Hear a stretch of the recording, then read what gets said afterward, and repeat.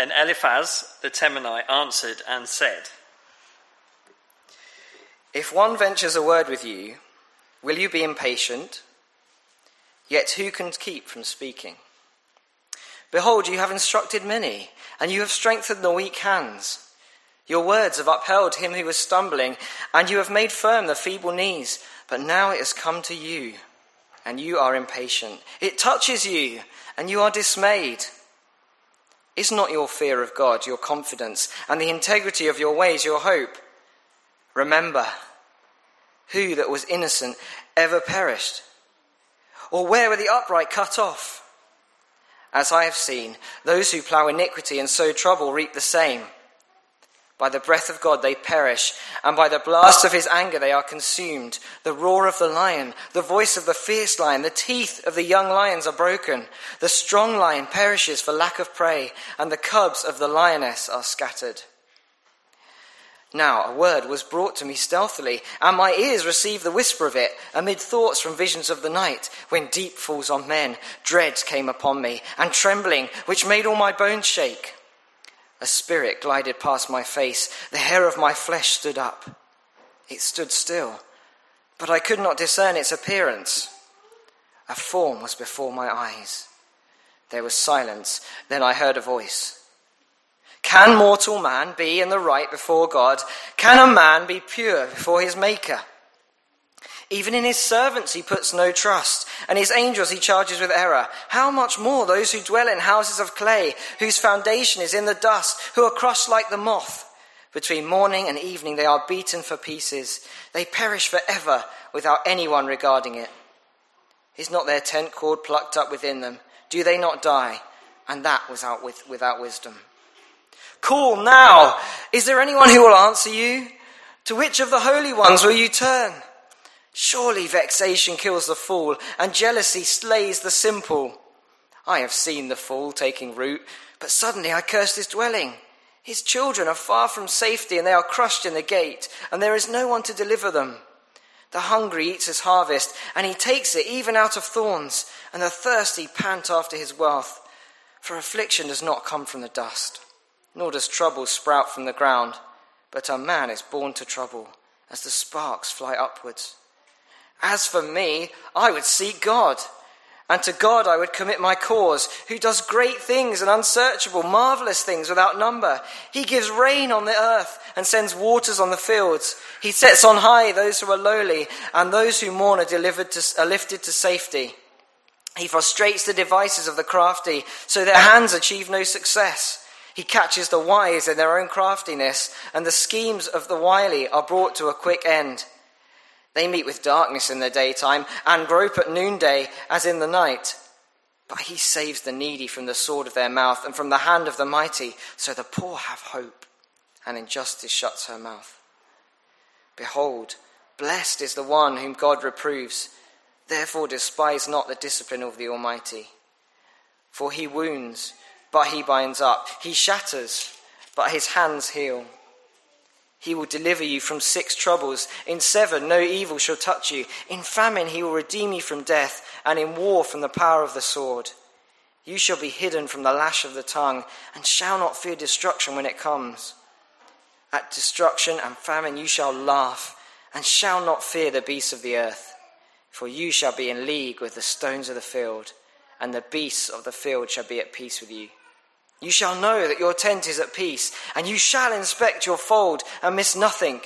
You shall know that your offering shall be many, and your descendants as the grass of the earth. You shall come to your grave in ripe old age, like a sheaf gathered up in its season. Behold, this we have searched out. It is true. Hear and know it for your good.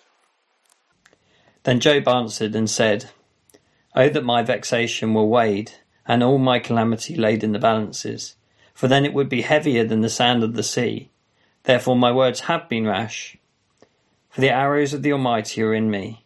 My spirit drinks their poison. The terrors of God are arrayed against me. Does the wild donkey bray when he has grass, or the ox low over his fodder? Can that which is tasteless be eaten without salt? Or is there any taste in the juice of the mallow? My appetite refuses to touch them. They are as food that is loathsome to me. Oh, that I might have my request, and that God would fulfill my hope, that it would please God to crush me, that he would let loose his hand and cut me off.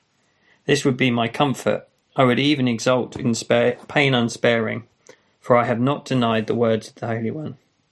What is my strength that I should wait? And what is my end that I should be patient?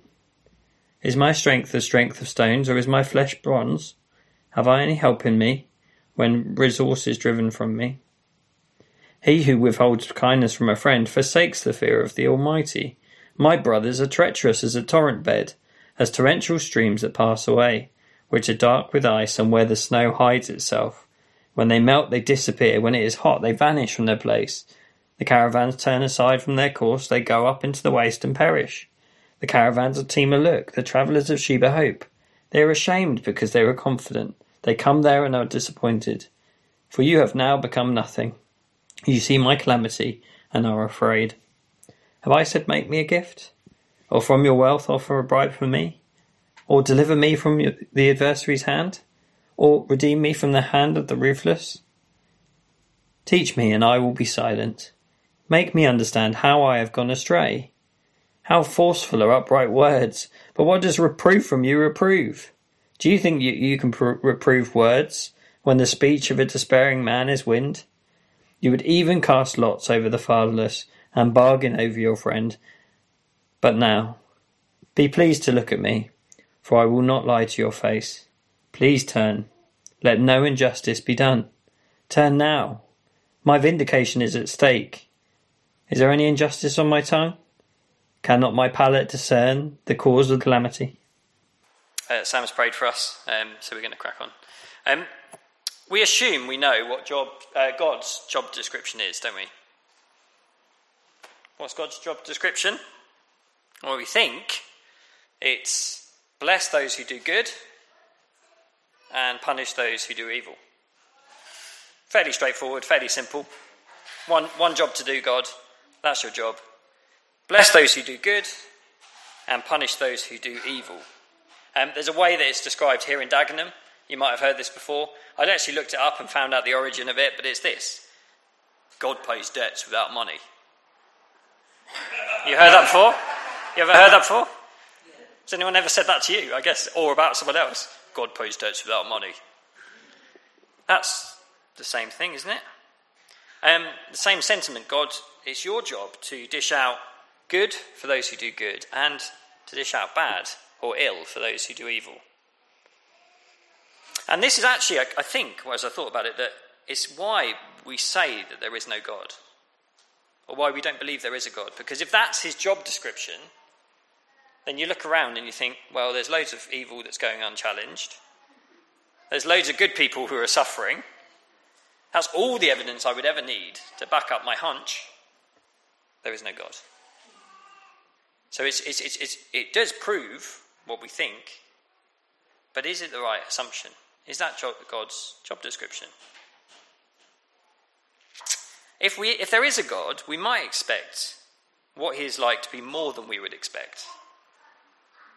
If there is a God, we might expect what he is actually like to be more than we would expect. That is, for him to surprise us with who he is and what he's like. Or even blow our assumptions about him out the water entirely. We have to be open to that, don't we? He's God. As we sang before, we're humans. We're limited. We prayed, we're limited in our understanding. The Bible doesn't claim to be a moral handbook. Lots of people think that the Bible's a moral handbook. By that I mean it will just tell me how to live a good life. These things are good, these things are bad. Over to you.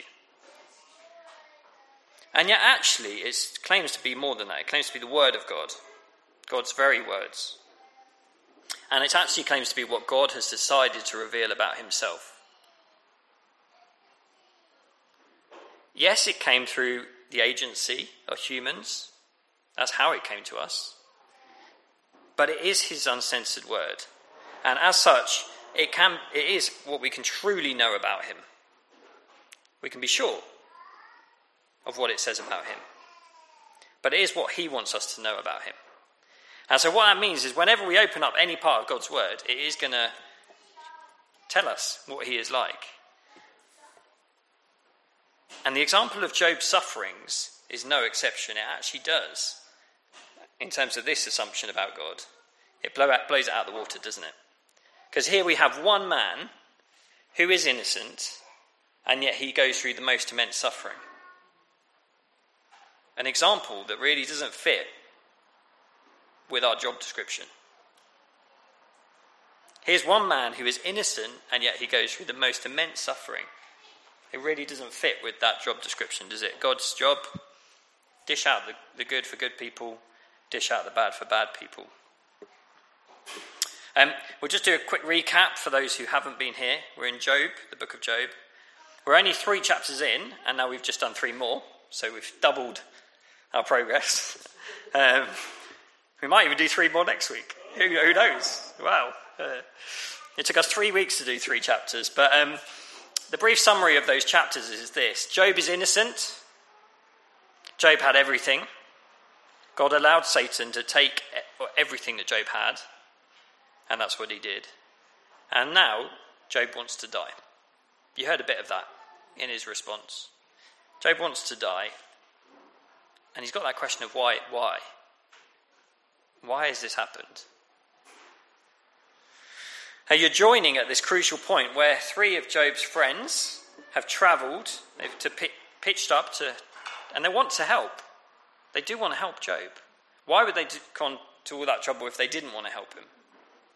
That just wouldn't make sense, would it? When they saw Job in end of chapter 2, just before he spoke, they waited 7 days and 7 nights in silence on the ground with him. So they've been silent, and respectfully so, I think, up until this point. But now that they've heard what Job had to say in chapter 3, they've heard Job speak about his situation, there is a lot that they think Job needs to hear. And by a lot, I mean a lot. Okay? Between chapters 4 and chapter 39-ish is like if this was a sandwich, if this book was a sandwich, it's the meaty filling, okay? It's like, it's going to take quite a while for us to get from chapter 4 all the way through to chapter 39. But all of that is a conversation that the friends have with their friend, Job, and Job's response to them. We're not to think that they're trying to be unkind to Job. As I said, they wouldn't have come if they didn't think they were trying to help. As Eliphaz speaks first, we jump back to chapter 4. Eliphaz is sort of the representative of the 3. As he speaks first, the first thing he says is, Job, you've helped others in this situation. You've strengthened their weak knees. You've upheld their stumbling and made firm their feeble knees. Job, you've helped others. The implication is, I'm here to help you in the same way. So Job's friends aren't here to help. They clearly want to help, and yet, this is it. They do Job great harm. They want to help, and yet they do him great harm. So what went wrong? They thought they were being an encouragement. They're actually adding insult to injury. What went wrong? What is it about what we've just heard him say, Eliphaz, that is so wrong? I did ask that question on the WhatsApp chat beforehand. I didn't put it that way. I said, go through and tick everything that you think you could agree with about what Eliphaz says. And there's quite a bit. There's quite a bit you could agree with. So why does it do Job great harm? We're going to be thinking about that question, and we're going to be answering that question from a sort of more general look at what the friends, what their worldview is, or what their view of God is. And then we're going to be looking at some examples from this speech. So that's all we're going to do, is we're going to look at what generally they think about God, and then we're going to look at some examples of that in this particular speech. I'm not going to go back through the whole thing, but we're just going to pick out some bits that show that that's what Eliphaz is thinking, right? Is everyone okay with that? Great. Here we go. This is the friends. This is just generally speaking what they believe. Should we do it? 5 things? God is absolutely in control. God is absolutely just and fair. Therefore, God always punishes wickedness and blesses righteousness. Punishes the bad, blesses the good that people do. Here and now. Fourth thing, that means that suffering is always a just punishment from God. So when someone suffers, it's a just punishment from God. This is what they're saying. Okay?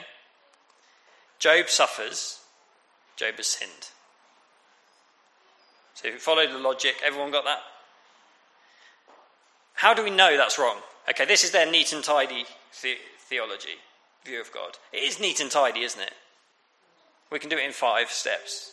There's no need for another page. It's neat and tidy. So what is wrong about what's on the page there? What do we know from the book of Job that is wrong? Anyone? Number 4, okay. Who thinks number 4? You've got to vote, okay? What do we absolutely know, definitely know, or what have we been told already in the book of Job?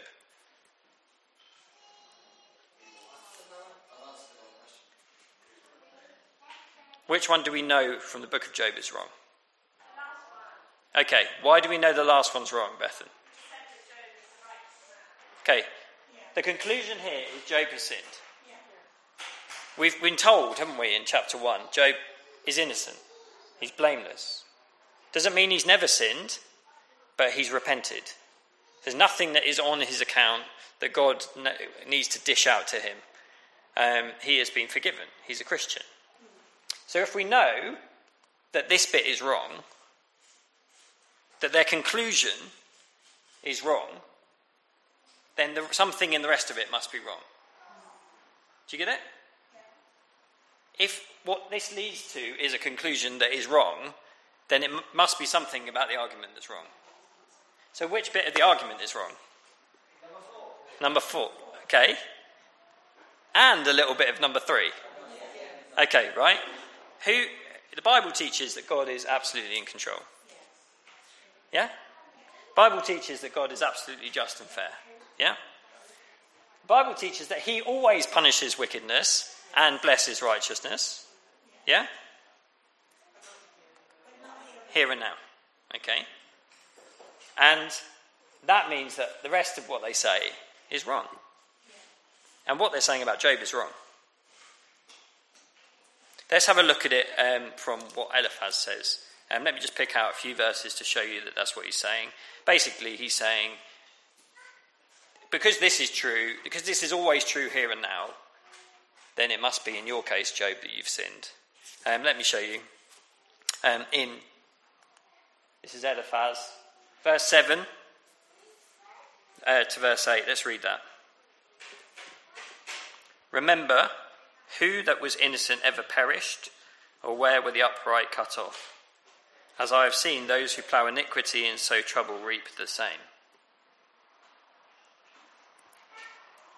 So he's calling on 3 things as proof of his theory, okay?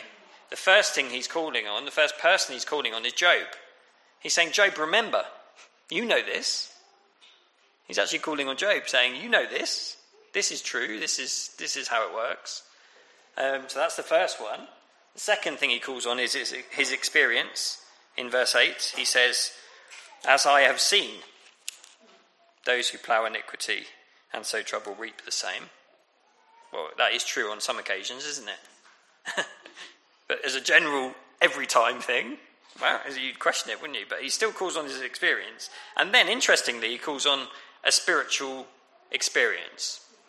If you look down with me at verse 12 through to 21. Hello. Hi. We're in Job chapter 4. If you look down with me at verses 12 through to the end of that chapter, there's this, as Sam read it, there's this sort of description of an experience, a spiritual experience he's had. And he really hams it up. He really builds it up and says, it was the Spirit was passing by my face. I couldn't discern its appearance. The suspense is there all the way up to the end of verse 16. There was silence. Then I heard a voice. And you think, oh, wow. Wow, this voice is going to reveal something that we don't know. This voice is going to reveal something specific to Job's situation that will just uncrack the whole thing and fix all his questions and answer all his questions. And yet you get two more questions. So if you look down with me at verse 17, there's two questions there. First question is this: can mortal man be right before God? Second question is, can a man be pure before his maker? It's the same question, just put two different ways, isn't it? So there is this sort of odd thing, isn't it? Like this, wow, this amazing spiritual experience, this amazing build-up, and then it's can we be right before God? Is the actual revelation. I think you could answer that question, right? I think anyone in the Bible could answer that question. And yet it's sort of being put forward as being this great, amazing thing, knowledge, spiritual experience that is just so overwhelmingly true. So Eliphaz is doing the same thing. And what he's doing is he's saying, my theory, or my view of God, that he dishes out bad to bad people and good to good people, you just can't argue with it, Job. You know this to be true. I've seen it in the world around me, and I'm going to share you this spiritual experience, which is going to clinch it, apparently. So it's weird, isn't it? It's weird to have all of these things that he's sort of building up such a big case for. And yet we know, don't we, that his conclusion is wrong. Because Job is not sinful. He is not suffering because of sin. In the next part, by the way, those unanswered questions, just remember those questions because they're quite crucial, aren't they? They're crucial for two reasons. It shows that Eliphaz, for all of his human wisdom and religion, doesn't actually know the answer to those questions. Can a mortal man be right before God? Can someone be pure before their maker? He doesn't know those answers. And hold on to that, because that is what we need to know today. That's what we need to know, is the answer to that question. And we'll come back to that in a minute. But we've got a bit more of Eliphaz to look at. So he's saying, listen to me. I've got these amazing wise things to tell you, things you need to know, Job. And this is what he shared with him in chapter 4.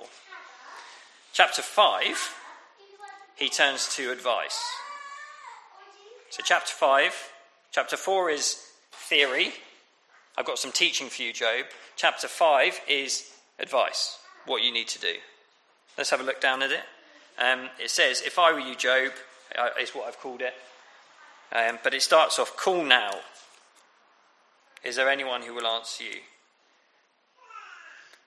If you read down with me to verse 2, it says, to which of the holy ones will you turn? Surely vexation kills the fool, and jealousy slays the simple. The first thing he tells Job to do, essentially, is don't be a fool. To argue, Eliphaz says, to argue against this system of God doing good to good people and God doing bad to bad people, if you're arguing against that, it's a system which won't change for you, Job. So don't be a fool. If you are going to be vexed about it in verse 2, or jealous of others, well then you're simple, you're a fool. So he sort of says to him, like, you can't even ask the questions you're asking without being like a fool. So that's what he says. If I were you, Job, don't be a fool. He also says, seek God. Sounds like a very pious thing to say, isn't it? Seek God. And actually what he says about God in these verses, verse 8, as for me, I would seek God, all the way down to verse 16, to so the poor have hope and injustice shuts their mouth. What he says about God is true.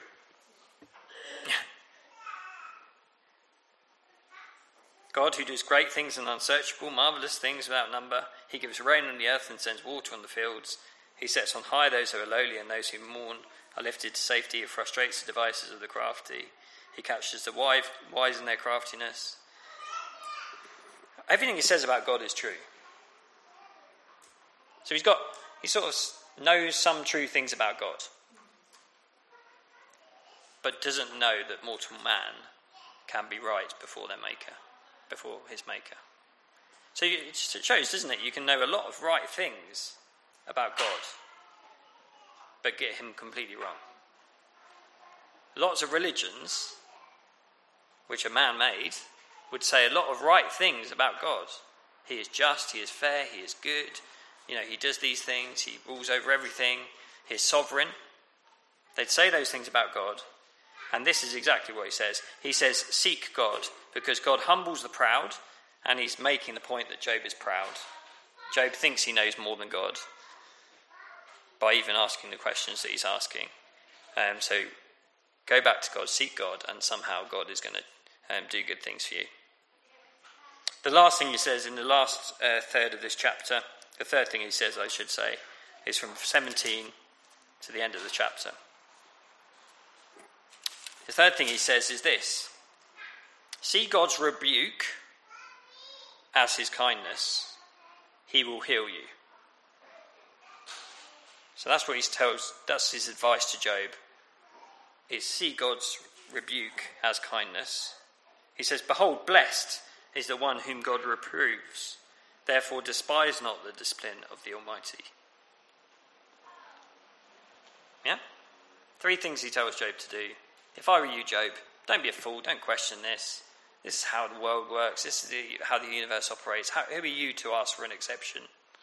All people are sinful. They can't be right before God. Therefore, that means that we should all be getting it in the neck.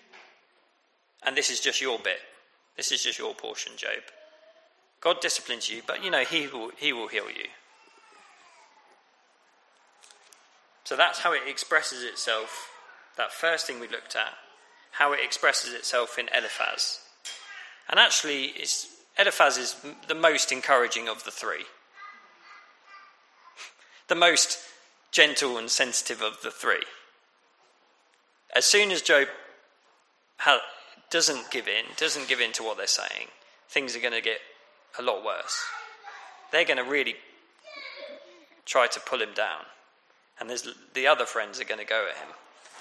But Eliphaz is a gentle, kind man. He's saying, this is my advice to you, Job.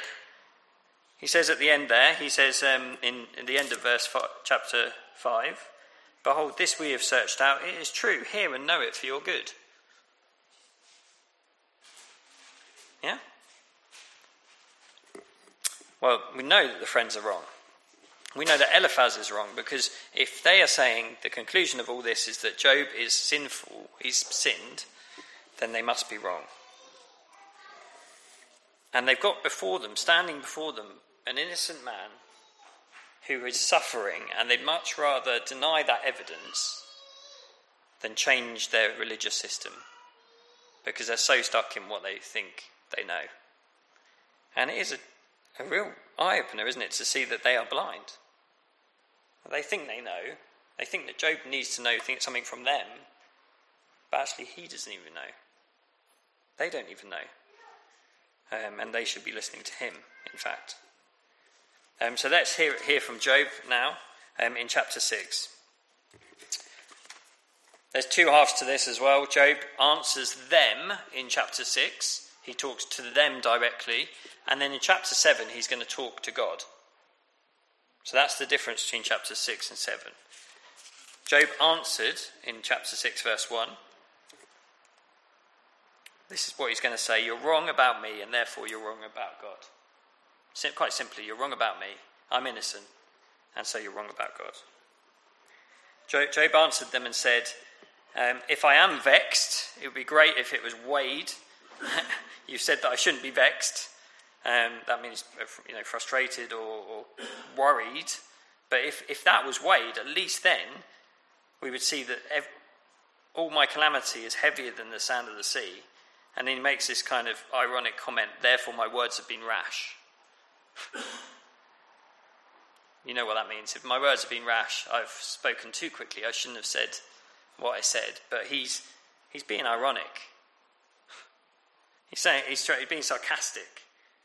It's the kind of sarcasm that you'd expect from someone who is hurting deeply, and yet they've got to suffer these people who are trying to give them advice. Do you know what I mean? Like if you've just had something happen to you and someone comes along and says, "Oh, it's all right, mate, you know, pick yourself up." You'd expect some kind of sarcastic answer or something like that. It's nothing. What do you mean it's nothing? You know, that kind of answer. And that's exactly how Job speaks, because he's frustrated with them. He basically says two things. He says, in verse 10, he says, "I've not denied the words of the Almighty, so I've done nothing wrong. I've not spoken out of turn." And then he puts it to them and he says, "If you know so much," in verse 24, "make me understand how I've gone astray, because you claim to know so much. You claim to have all this wisdom. You can't tell me what I've done wrong. If you know so much, if you know that I'm wrong, then why don't you just tell me what I've done wrong? That would be useful to know." He says this in, where does it say, teach me? Towards the end of chapter 6. Verse 24, "Teach me and I will be silent. Make me understand how I've gone astray. How forceful are upright words. But what does reproof from you reprove? Do you think you can reprove words when the speech of a despairing man is wind? You would even cast lots over the fatherless and bargain over your own friend." Job doesn't really correct their wrong theology. He doesn't say, "I'm going to do a Bible study and show you how you're wrong." He doesn't do that. All he does is maintains his innocence. And that is enough to undermine their whole system. If he's standing there saying, "I'm innocent," no, you've got to get me, "I'm innocent," no, I know you think I've done wrong, I'm innocent, then it undermines everything that they believe, because it's an exception to their rule. They can't, So all Job does is simply maintain his innocence. And yet, I think we need to think this a bit through, because the temptation here is for us to say, hey, that kind of thinking, the Eliphaz way of thinking, the Friends way of thinking is just not our way of thinking. It's to say that that belongs in the kind of prosperity teaching. That we think, that is, that's where this kind of way of thinking is. But actually, I think it slips into our own way of thinking. I'm going to give you some examples. I gave you the first one at the start, where it said, God pays debts without money. We might say, when something bad happens to someone, he had it coming to him. We might say the opposite of someone we like, and we think they're a good person. They didn't deserve this. It's the same thing, just the other side of it.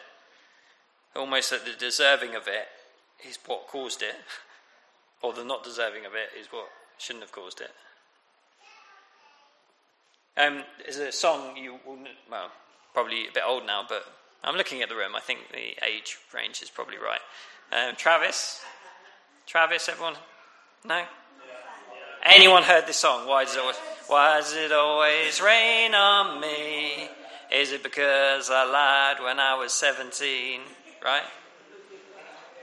I mean, that's a laughable example, isn't it? Because rain isn't that much of a judgment or like a suffering. But still, it makes the same point, doesn't it?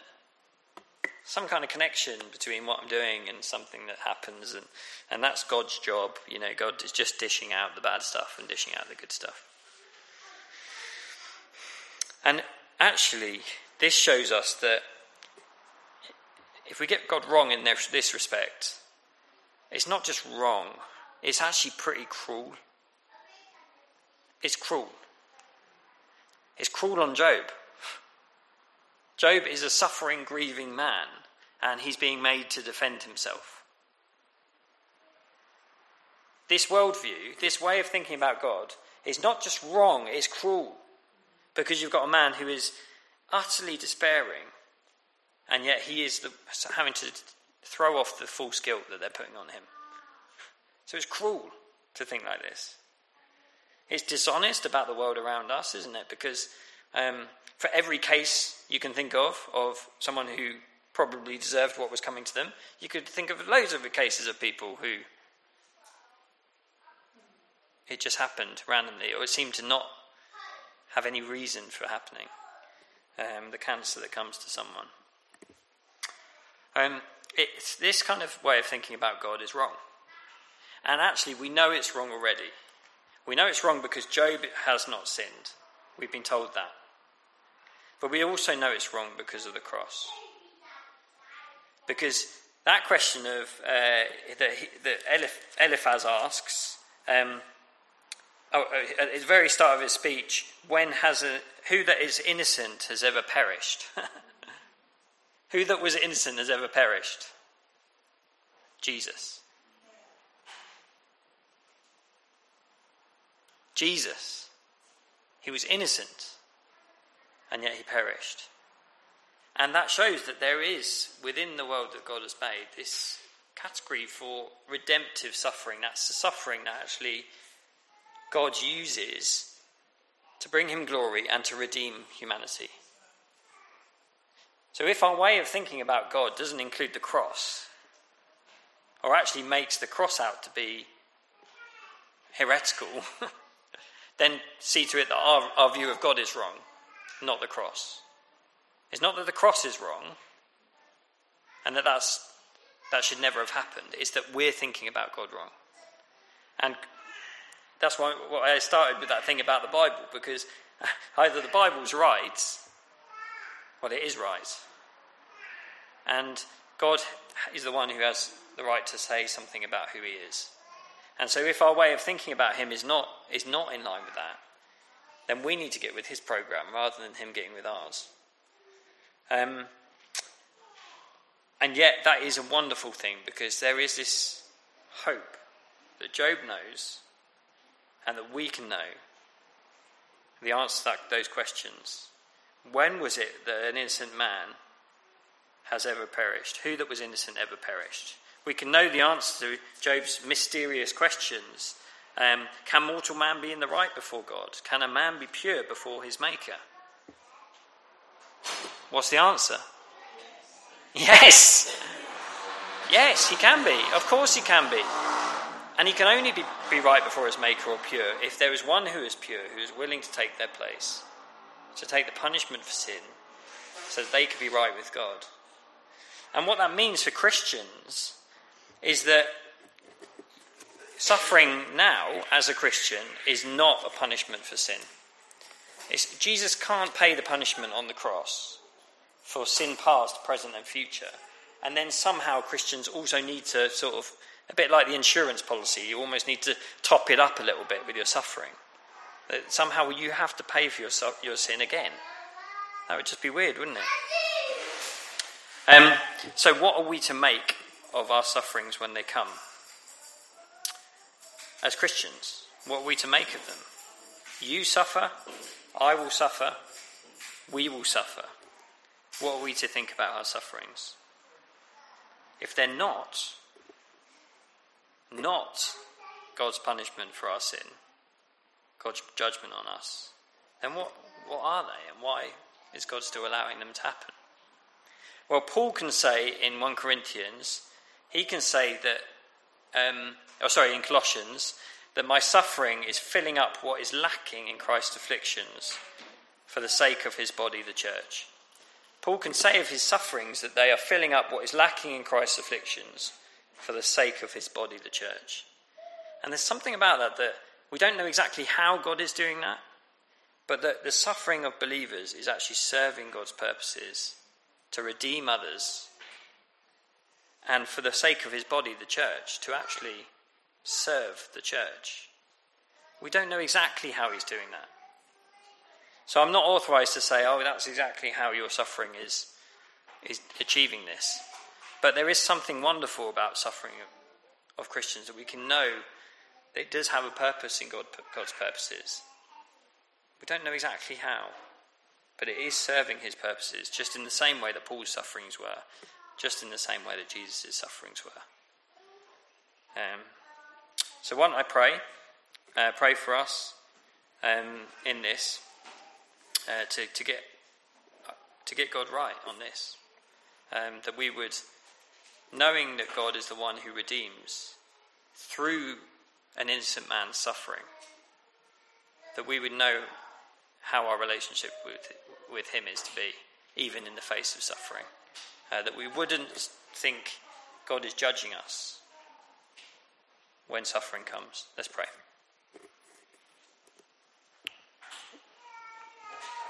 Father God, we do thank you that you are so loving and good. Thank you that your words are true. Thank you that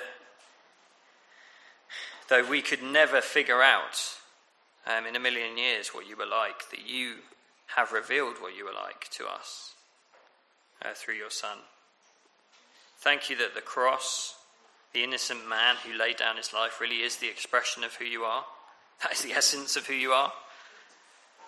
And please, would we not move away from that and think we've got our own ideas about you? Would you help us to think rightly about suffering, about our own suffering, about the suffering of others?